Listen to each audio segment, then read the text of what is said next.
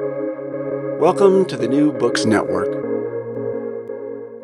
Hello, everyone, and welcome back to the New Books in Law, a podcast channel on the New Books Network. I'm Sam Newton, an assistant professor of law at the University of Idaho and host of the channel. Today, we'll be talking to David Sklansky, the Stanley Morrison Professor of Law at Stanford Law School, about his new book, A Pattern of Violence. David Sklansky, welcome to the show. Thanks for having me. David, I wonder if you could begin the interview by telling us a bit about yourself. Sure. I was a federal prosecutor for 7 years in Los Angeles, and then I became a law professor, starting off at UCLA. Then I taught for a while at Berkeley. Now I'm at Stanford, where I teach criminal law, criminal procedure, and evidence, and I'm one of the faculty co-directors of the Stanford Center for Criminal Justice. Thank you. You mentioned the George Floyd killing in this book, and the verdict was just read today. This podcast obviously isn't coming out necessarily today, but I'm wondering if you would comment on the case, especially as it relates to your book. Well, I don't think that the verdict is very surprising. The prosecutors put on a strong case, and the conduct here was pretty appalling and horrendous. I think the bigger question is what this case means for the future of police reform. And that I think is harder to say. We put a lot of weight on criminal trials in this country as the way that we deal with police violence. And that means that the vast majority of the police killings in this country are not going to result in criminal convictions, notwithstanding what we saw today. There are roughly 1,000 people who are killed by the police every year in the United States, and most of those are never going to result in criminal convictions, partly because of biases inside of the criminal justice system, because of some unfair advantages that the police have, and because of ways in which victims of police violence are insufficiently valued by the legal system. But the truth is that even if we fixed all of those biases, most police killings still wouldn't result in criminal convictions because most of them aren't crimes within the law's narrow definition of crime. It's criminal in a broader sense, though, that 1,000 people are killed by the police every year in the United States. And what we really don't have is an institutional apparatus for systematically addressing and treating as a national scandal and a national emergency the 1,000 people a year who get killed by the police, and figuring out what systems and institutions need to change to avoid that. Yeah, and I would say fundamentally this feels like a really strong argument of your book, that really thinking sensibly about criminal justice requires us to think sensibly about violence and how we're defining it or talking about it, right? Absolutely. It requires us to see that the violence that results in 1,000 people being killed by the police every year is violence. That doesn't mean that all of those officers should be convicted. Doesn't even mean that all of those officers should be fired or even disciplined. But it means that we need to start by recognizing the violence, treating it as serious, and treating it as something that raises the same level of concern that violence generally raises. Yeah. So tell us how you came to write this book. Well, part of it has to do with what we've been talking about, the ways in which police violence isn't adequately addressed. I've been teaching and writing about criminal justice for a couple decades now. And over the course of that time, there have been two big stories, I would say, in criminal justice in the United States, and they're both tragedies. One is mass incarceration, which has ruined lives, sapped communities, and been a national train wreck of decades-long proportions. The other is the collapse of police reform. When I started teaching and writing about criminal justice in the 1990s, police reform was widely viewed as a great success, as a model, in fact, for reform of other institutions. Today, it's hard to find anybody who thinks that police reform has been a great success in the United States. And I think a lot of that has to do with the failure to take violence seriously, the failure to take police violence seriously. Similarly, I think a lot of mass incarceration has to do with the way in which violence is treated in criminal law. And in some ways, you have opposite mistakes. With regard to the violence carried out by criminal defendants, the law often makes too much of violence. We treat violent offenders as a category apart, a category that we can mark off as not deserving mercy, needing incredibly stiff sentences, and not deserving second chances. Whereas with police violence, we do kind of the opposite, or we have done kind of the opposite for a long time of not paying it enough attention, not treating violent police misconduct as any different from regular police misconduct. For example, in criminal procedure law, we don't draw much of a distinction, say, under the Fourth Amendment, between a police officer grabbing me and throwing me against the wall or a police officer ordering me to stop. Those are both treated as stops under the law. They are analyzed the same way constitutionally. And in just the way that criminal procedure law tends not to make much of violence, I think the police reformers of the 1980s and 1990s downplayed the significance of police violence, allowed it to fly under the radar. And I think that's a big part of the reason why we got to a place where policing seems so much in crisis today. So I was interested in how violence seems to be at the root of both major problems in criminal justice in the United States, and how in both cases it seems to be a problem of not thinking sensibly about violence, not thinking clearly about violence, thinking in confused and ultimately harmful ways about violence.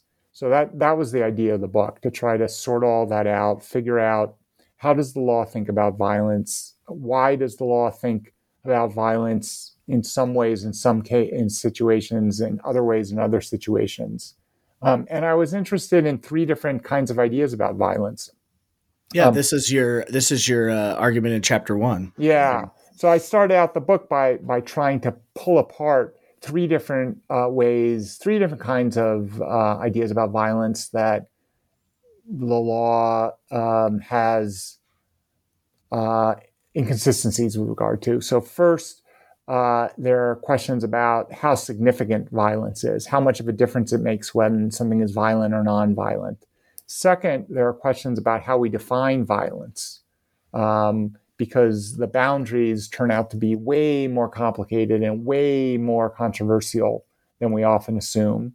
And then third, there are questions about how violence operates, so how we think about the mechanics of violence. Do we think that violence is a product of people's characters or a product of the circumstances in which they find themselves? Do we think that violence tends to spiral out of control, or do we think that violence tends to be self-correcting? Those kinds of questions.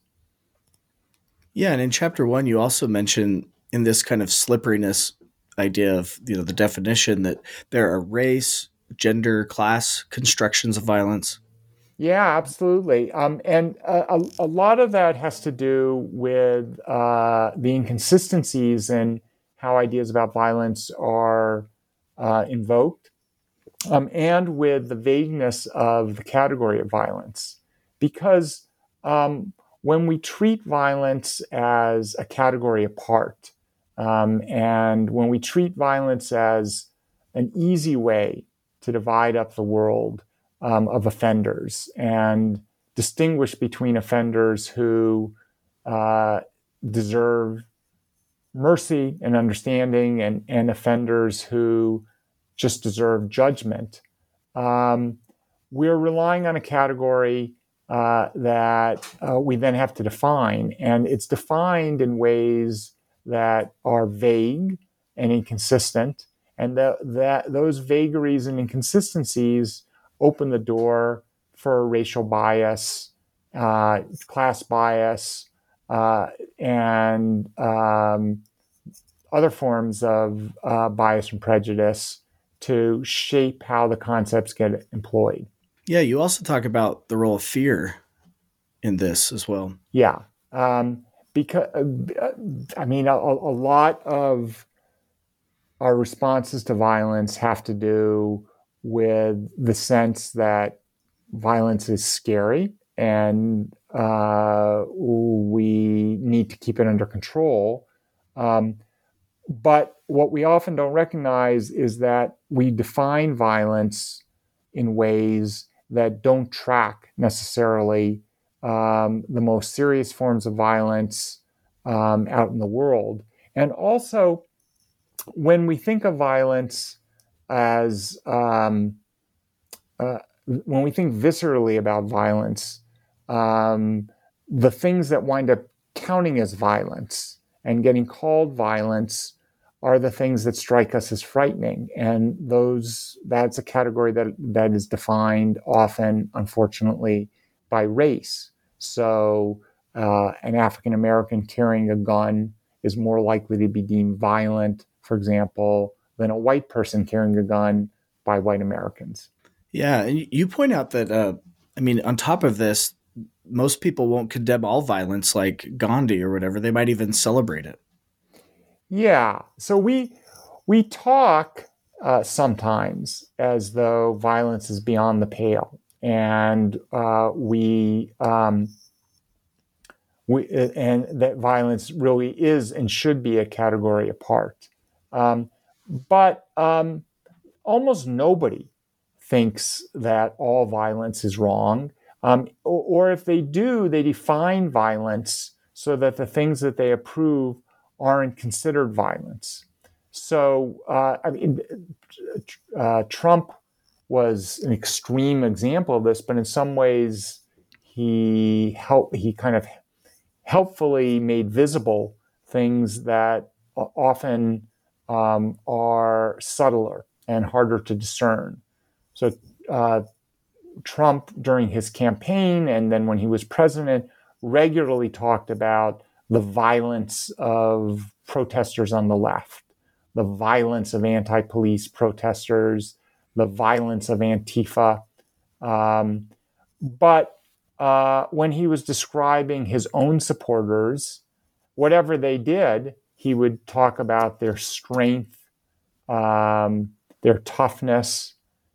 And that's a different way. Those are words for the same conduct, just by people that we approve of. Yeah. And this kind of relates to your argument a little bit in chapter 2, which is you talk about how the criminal law has this relatively new concept that violence is a part of a person's character, not necessarily situational.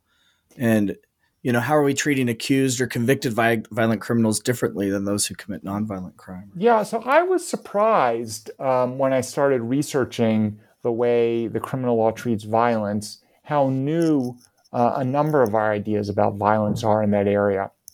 It surprised me, first of all, to discover that well into the second half of the 20th century, it was rare to try to draw a sharp distinction between violent offenses and nonviolent offenses. That really didn't start until the 1960s. Prior to then, it's not that people didn't think that murder and rape were particularly serious crimes, but they didn't think that you could distinguish really serious crimes from less serious crimes simply by asking whether they were violent or not. And starting in the 1960s, we began to talk that way. We began to distinguish between violent offenses and nonviolent offenses, set aside special punishments for violent offenses, restrict parole for people convicted of violent offenses, create diversion programs and drug courts and veterans courts and mental health courts that are unavailable to people convicted or in some cases accused of violent offenses, restrict opportunities for reenfranchisement to nonviolent offenses, restrict opportunities for early parole and other forms of early release from prison to people convicted of nonviolent offenses. So that all reflected a new view that we could use violence as a master category in criminal law.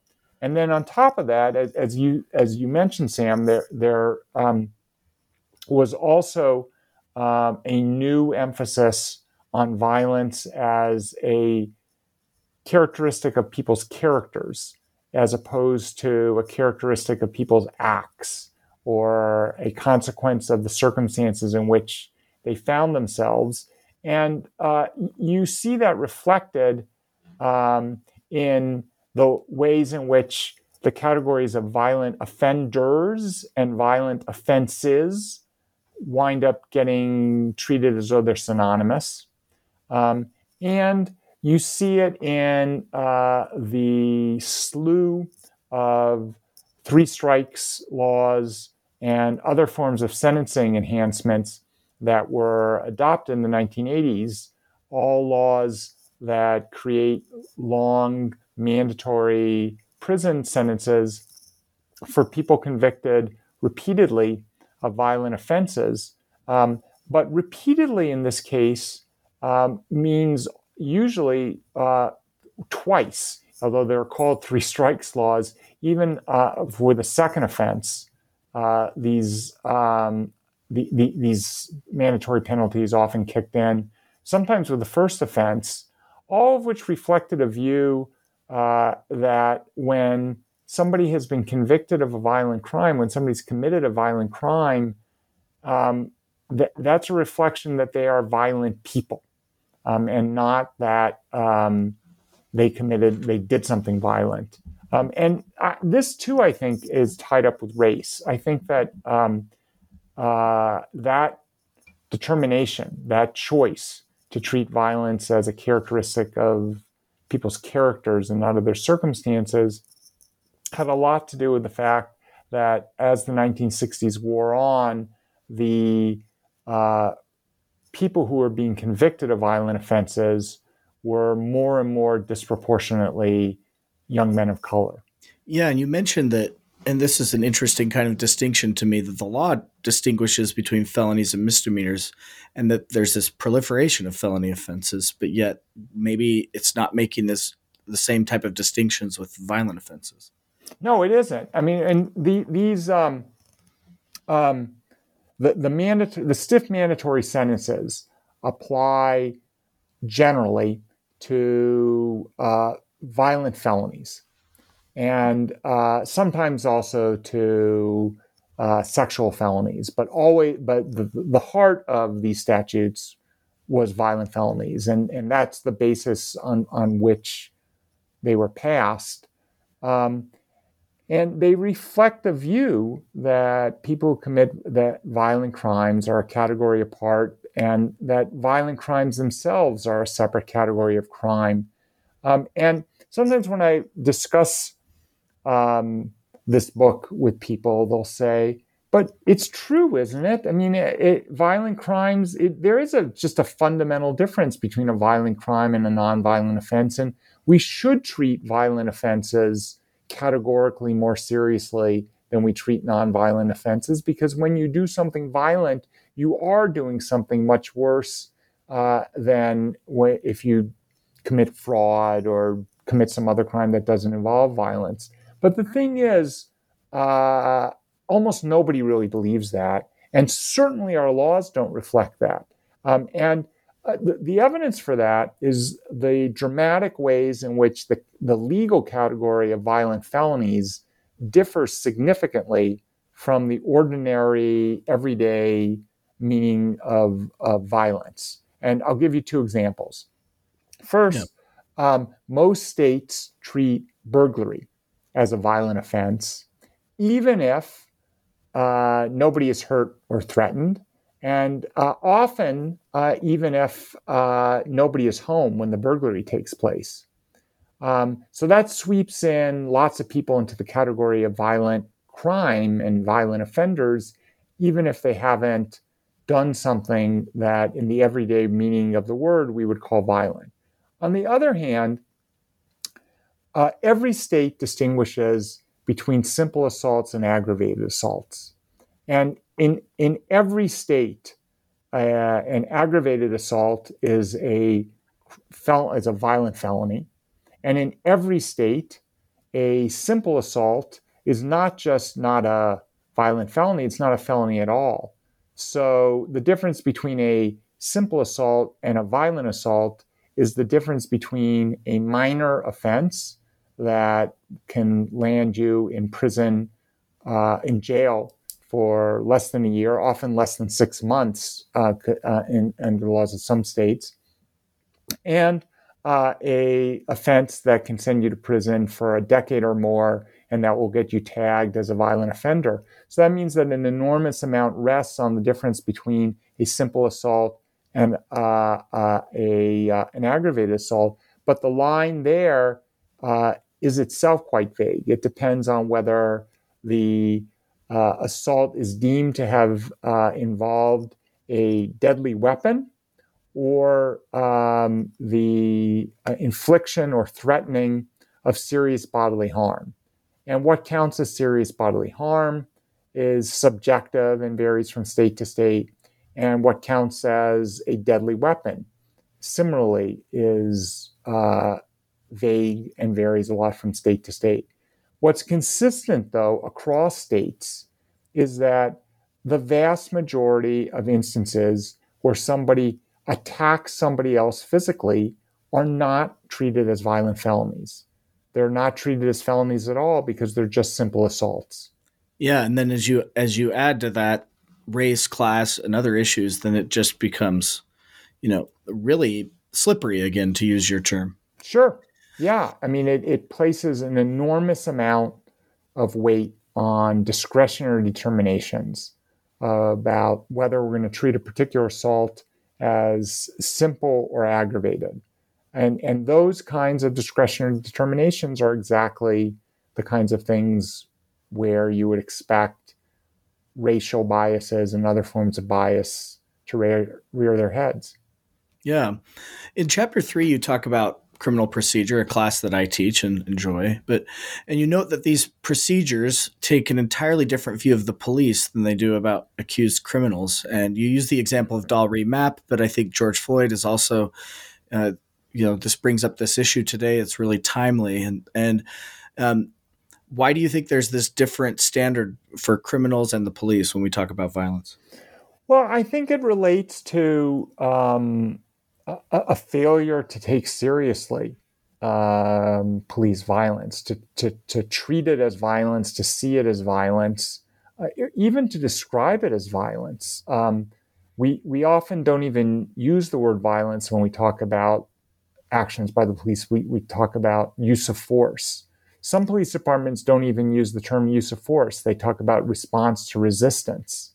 All of that reflects the view that that we're uncomfortable treating what the police do as violent. Maybe because we think that calling it violent is necessarily to condemn it. And we think that the use of force, the response to resistance, the violence by police officers is a necessary part of their job. But saying that police officers sometimes need to use violence isn't the same thing as saying that their violence shouldn't be treated seriously or should be disregarded, which is often what we do. And it's why in Mapp versus Ohio, the Supreme Court of the United States doesn't talk at all about the violence of the invasion of Dalry Mapp's house and her arrest It's why when courts and prosecutors and police talk about stop and frisk, they tend not to recognize or highlight the violence in that technique. In fact, the very term stop and frisk is a euphemism, as the Supreme Court itself pointed out in Terry versus Ohio. Nonetheless, we continue to talk about these stops in that way and not to take seriously the way in which they can involve real violence, particularly when the police are encountering young men of color. Yeah, I mean, you mentioned stop and frisk and militarization and police killings and courts are reading out violence. And then on the other side, you also mentioned that people describe the police with terms like police brutality, and we have the Floyd verdict today, where you do have the public to some degree condemning police actions. Yeah, I think that with regard to the police, there are people use different frames. There are defenders of the police who don't like to even talk about police violence. They talk about use of force or response to resistance, and they tend to see all police violence as situational, as responding to the circumstances in which the police find themselves. And people on the other side tend to talk about police brutality, which is a way of pathologizing police violence and treating it as a manifestation of either an individual officer's pathological approach to policing, or the pathology of a department as a whole, or the pathology of the profession as a whole. So what gets left out of this debate, though, the debate between people who see police violence as situational and describe it as use of force, and the people who see it as an individual pathology, a departmental pathology, or an occupational pathology, and describe it as brutality, is the middle ground of seeing police violence as the outgrowth of systems and institutions operated by the police that wind up putting the police in situations where violence is a predictable response.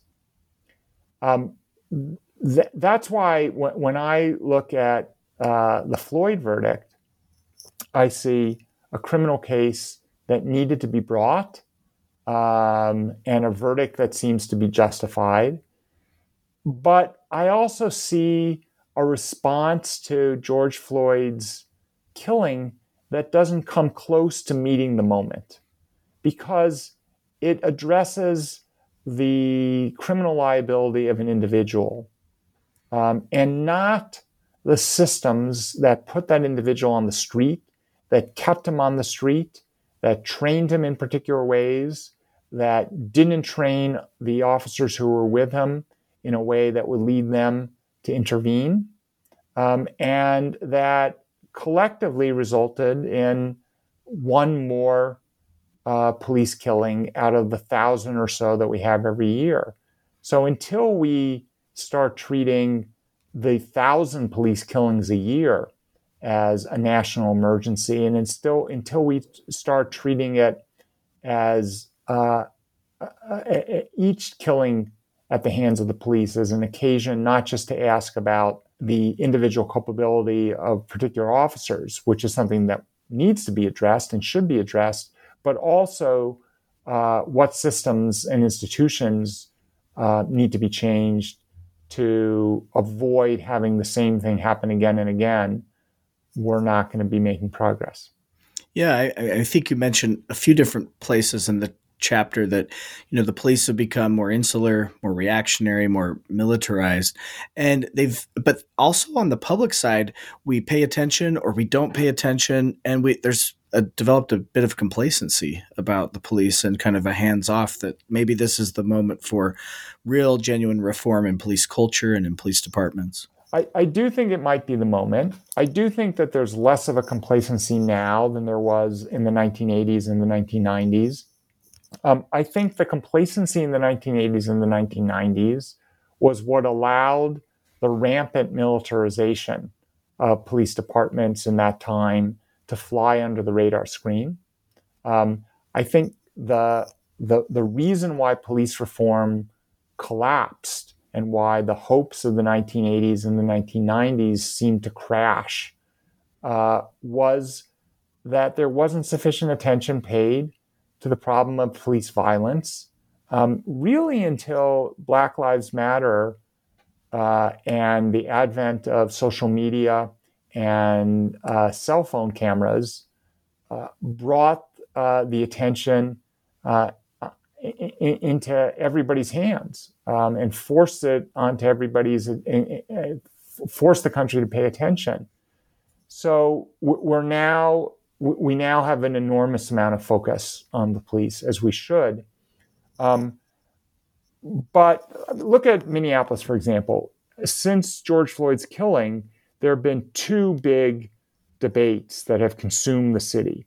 One has to do with individual officers, with the trial of Derek Chauvin, and later this year, the trial of the other three officers who were present when George Floyd was killed. And the other discussion has to do with whether we should defund or abolish the police. And that's, in Minneapolis, as in many countries around the country, that's been the source of great controversy, great consternation, and great public debate. Ultimately, we're not going to abolish police departments in this country anytime soon. We're not going to defund them either, because a majority of the country across racial lines and across lines of class doesn't support defunding the police. I think that the energy that's been put into the defund movement and the energy that police abolitionists have brought, the aspirations and concerns that they've raised, are valid, legitimate, and important, and need to be fully taken into account in moving forward.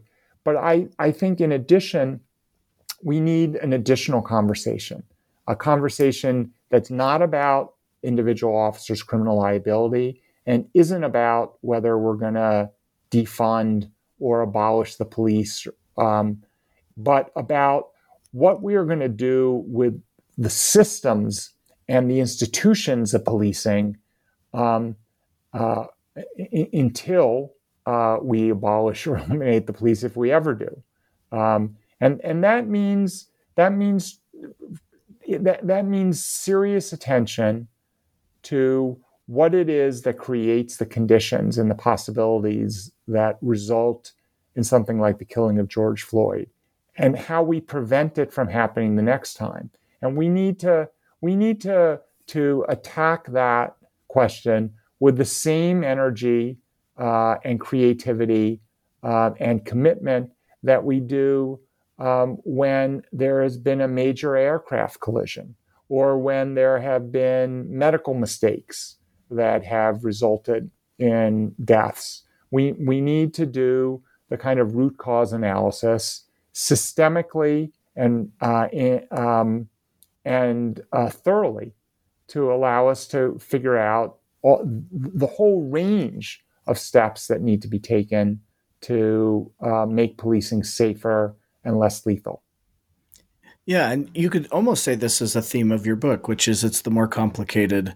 You've just taken the word violence and spread this out, and yet the conversation needs to be looking at the root causes of these other things as well.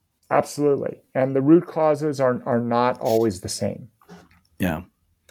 And I hate to just change the subject, but we do want to get through your book. So, chapter 4, you talk about the role, um, especially legal reform efforts on rape and sexual assault and domestic violence, that the role violence has played in those. What would you say about that? Well, I think that if criminal law is where we've made too much of violence, and criminal procedures where we've made too little of violence, when we're dealing with violence against intimate partners and sexual assault, both kinds of and both these are forms of offending that disproportionately victimize women, we've made both kinds of mistakes at various times. So, and the history of the anti-rape movement and the domestic violence movement follow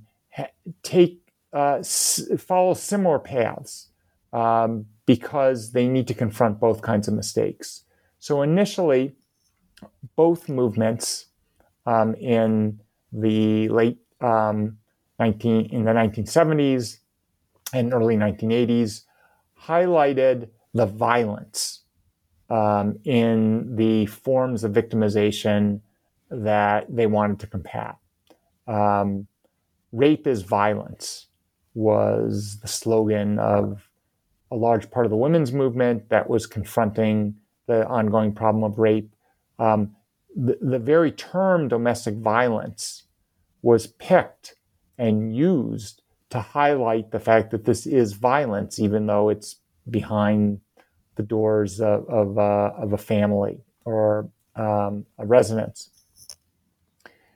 And I think that in both cases, highlighting the violence was an important move because it highlighted the fact that just as we now do just as we've done with police, we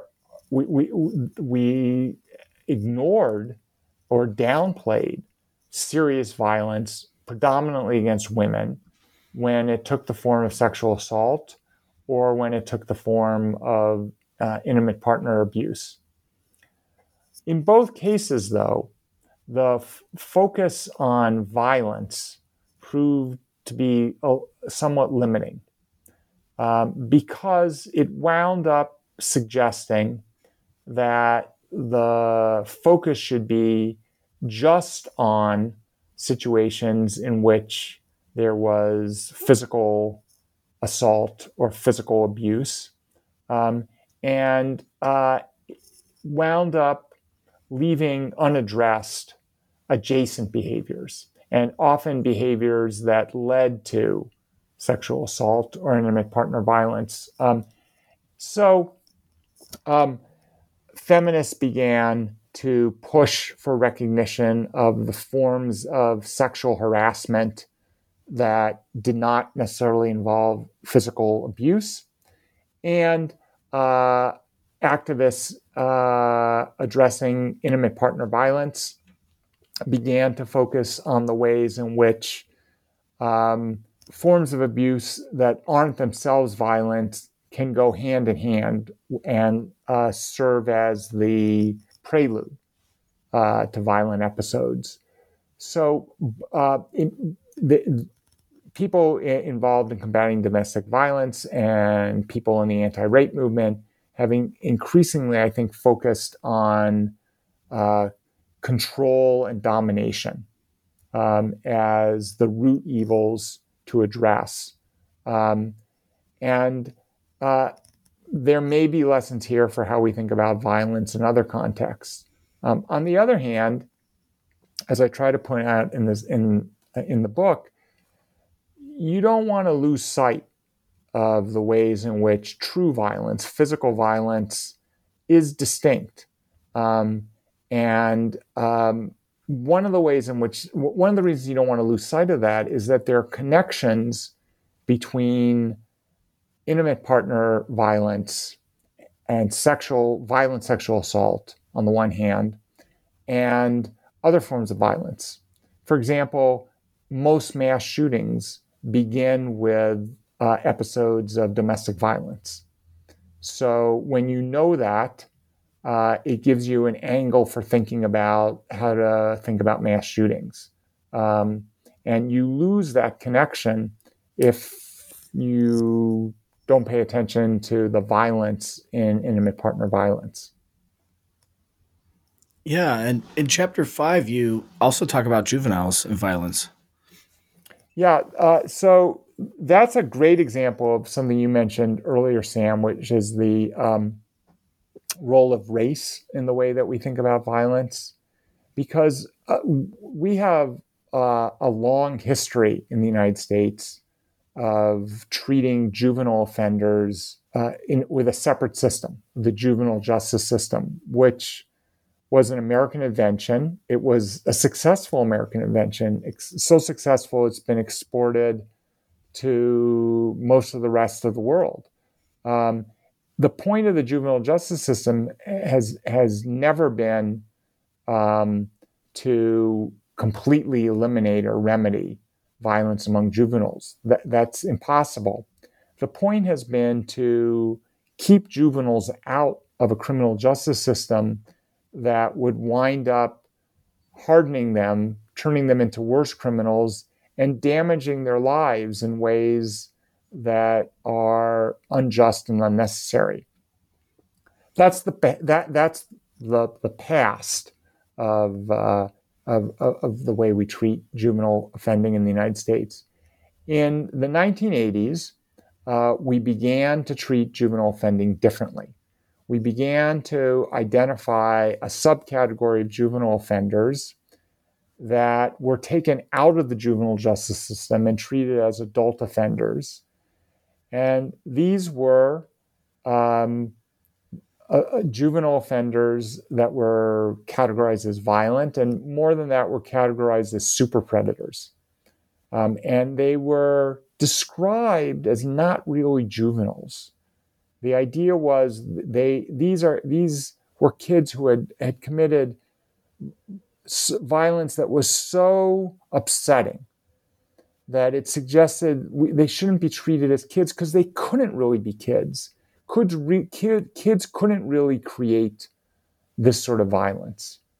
And that determination, the determination that these weren't really kids, had a lot to do with race, with the fact that we were dealing with juvenile offenders who were disproportionately dark-skinned.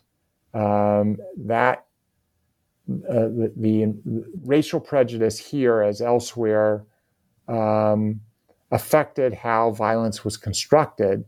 And in the context of juvenile offending, it led to this idea that there was a subcategory of juvenile offenders who weren't really juveniles and shouldn't be treated as juveniles, shouldn't be treated inside the juvenile justice system. And that's taken a long time to unwind. We're still unwinding it.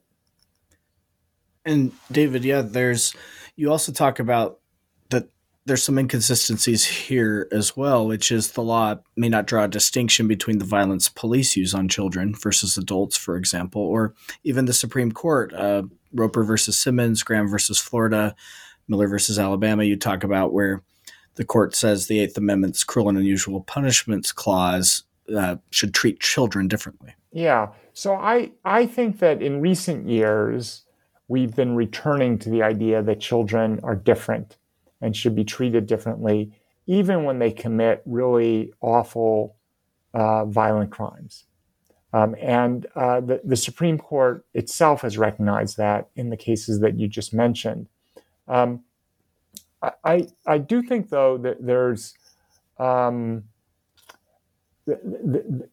underappreciated sense in which violence against children is linked to violence by children. This is something that developmental psychologists have told us for decades. It's something that restorative justice practitioners, social workers have told us for decades, that when people are victims of violence, they're more likely to develop into people who themselves commit acts of violence. But although our laws created special categories for thinking about violence by juvenile offenders. And violence was treated as something that would take kids out of the category of juvenile offending and put them in the category of adult offending. And today, we're returning to the view that when somebody's a juvenile, that makes things different. But we don't treat violence against juveniles as categorically different, either from other treatment of juveniles or from violence against other kinds of people, except in the sense that often violence against juveniles is taken less seriously than violence against adults, because there's a longstanding sense that physical punishment of children is a necessary part of child rearing. You know, the old idea, spare the rod, spoil the child. And that idea, I think, is part of why the Supreme Court has never declared corporal punishment in schools unconstitutional. Schools are the only remaining institution where public officials have license to use violence as a disciplinary measure.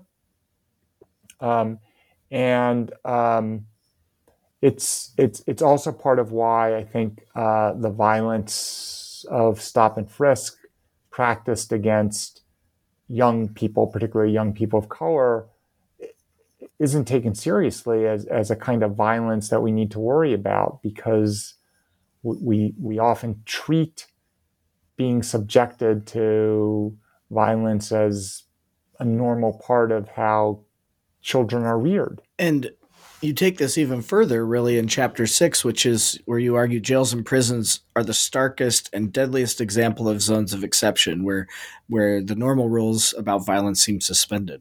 Yeah. And so unlike schools, prisons are not officially places where officials are allowed to use violence.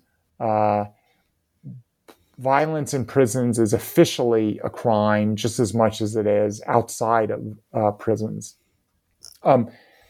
It's true that we still have the death penalty, which is in some ways the ultimate form of violence. But even there, the penalty has evolved to downplay the physical violence of state killing, to sanitize it. So officially, violence in prisons is forbidden, just like it is outside of prisons. Unofficially, though, violence in prisons is often treated as par for the course and maybe even welcome. It's an unofficial part of punishment. People often talk with relish and satisfaction about the violence that some particular convicted defendant will receive once he goes to prison, as though there's something to be welcomed there, a kind of just retribution. That kind of talk is common about sexual assault in particular and prison rape in particular. So it's true that we often treat violence in prisons as something that isn't worth worrying about to the same extent that violence outside of prisons is worth worrying about, because the people in prison aren't quote unquote innocent. They've been convicted of crimes, because the violence of prisons is taken to be an acceptable and maybe even welcome part of what incarceration means, and because violence in prison is taken to be inevitable. So judges won't say, for example, out loud, we think it's just as well that prisons are violent places. But what they will say out loud is, there's almost only so much you can do. Prisons are inevitably violent because the prisoners who get sent there are violent. But in fact, the rates of prison violence vary enormously from state to state, from system to system, from institution to institution. And they varied enormously over time. So what the variation says loud and clear is violence in prison is not inevitable. We can have safe prisons. We do have safe prisons in the places and at the times when government officials have decided that it's important for the prisons to be safe. Yeah, in your last chapter, chapter 7 here, you and I wasn't expecting this, which was interesting. Your discussion of the First and the Second Amendment and their parallels with the issues that they raise about violence. Yeah, well, I talked about them because I think the First and Second Amendment are yet other places where ideas about violence get employed. And in both of these areas, violence is not treated as a category apart.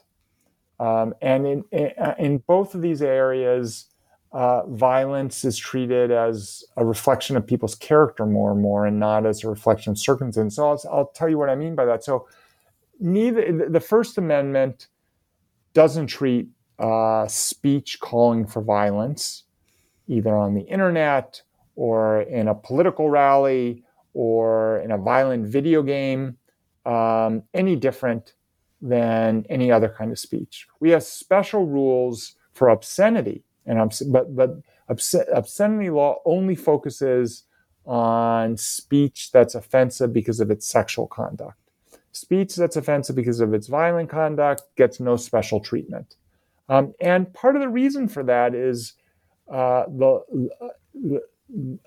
Supreme Court's confidence that speech isn't going to make people violent who weren't fundamentally violent to begin with.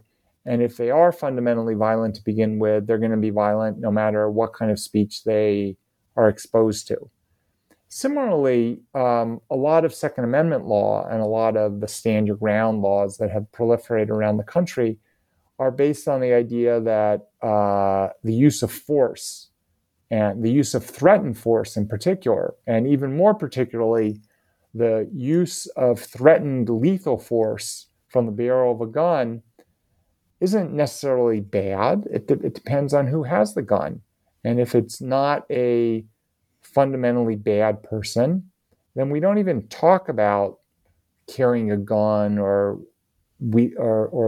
wielding a gun in a way that seems threatening as violence. We talk about it as self-defense. So I think that those attitudes towards violence deserve to be interrogated and compared to the very different assumptions about violence that we often make in criminal law. And we're going to need to do that, by the way, as the Supreme Court continues to expand the Second Amendment. Because a lot of criminal procedure law is based on the idea that the police should be stopping people, frisking them when they think that they may be armed, and removing their weapons.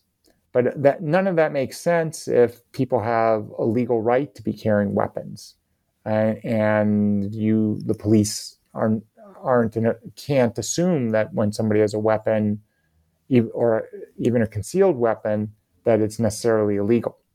Yeah, I think the term you use is those two rights are on a collision course. Yep. And the court will have to obviously resolve that. So the challenge, I think, is really I found this book fascinating. It made me not look so simplistically at violence. And as you say, we need to learn how to define it sensibly, to understand its significance and how it functions. So, David, we've taken up a lot of your time. What is your next project? Well, I'm continuing to work on some projects relating to this book. At the Stanford Criminal Justice Center, we've started a new project, the Regilla Project, that focuses on women incarcerated for killing their abusers. With students at Stanford Law School, I've also been working on ways in which particular functions can be shifted from police departments to other agencies to minimize violent encounters between police and the public. Beyond that, I've been researching and will soon begin writing a new book on populism and criminal justice. Oh, wow. That sounds, like an interesting project. And it sounds like your other one is related to putting your ideas into action. Yeah. Yeah. Well, I want to thank you for being on the show today. I really enjoyed talking with you, and take care. Thank you very much, Sam.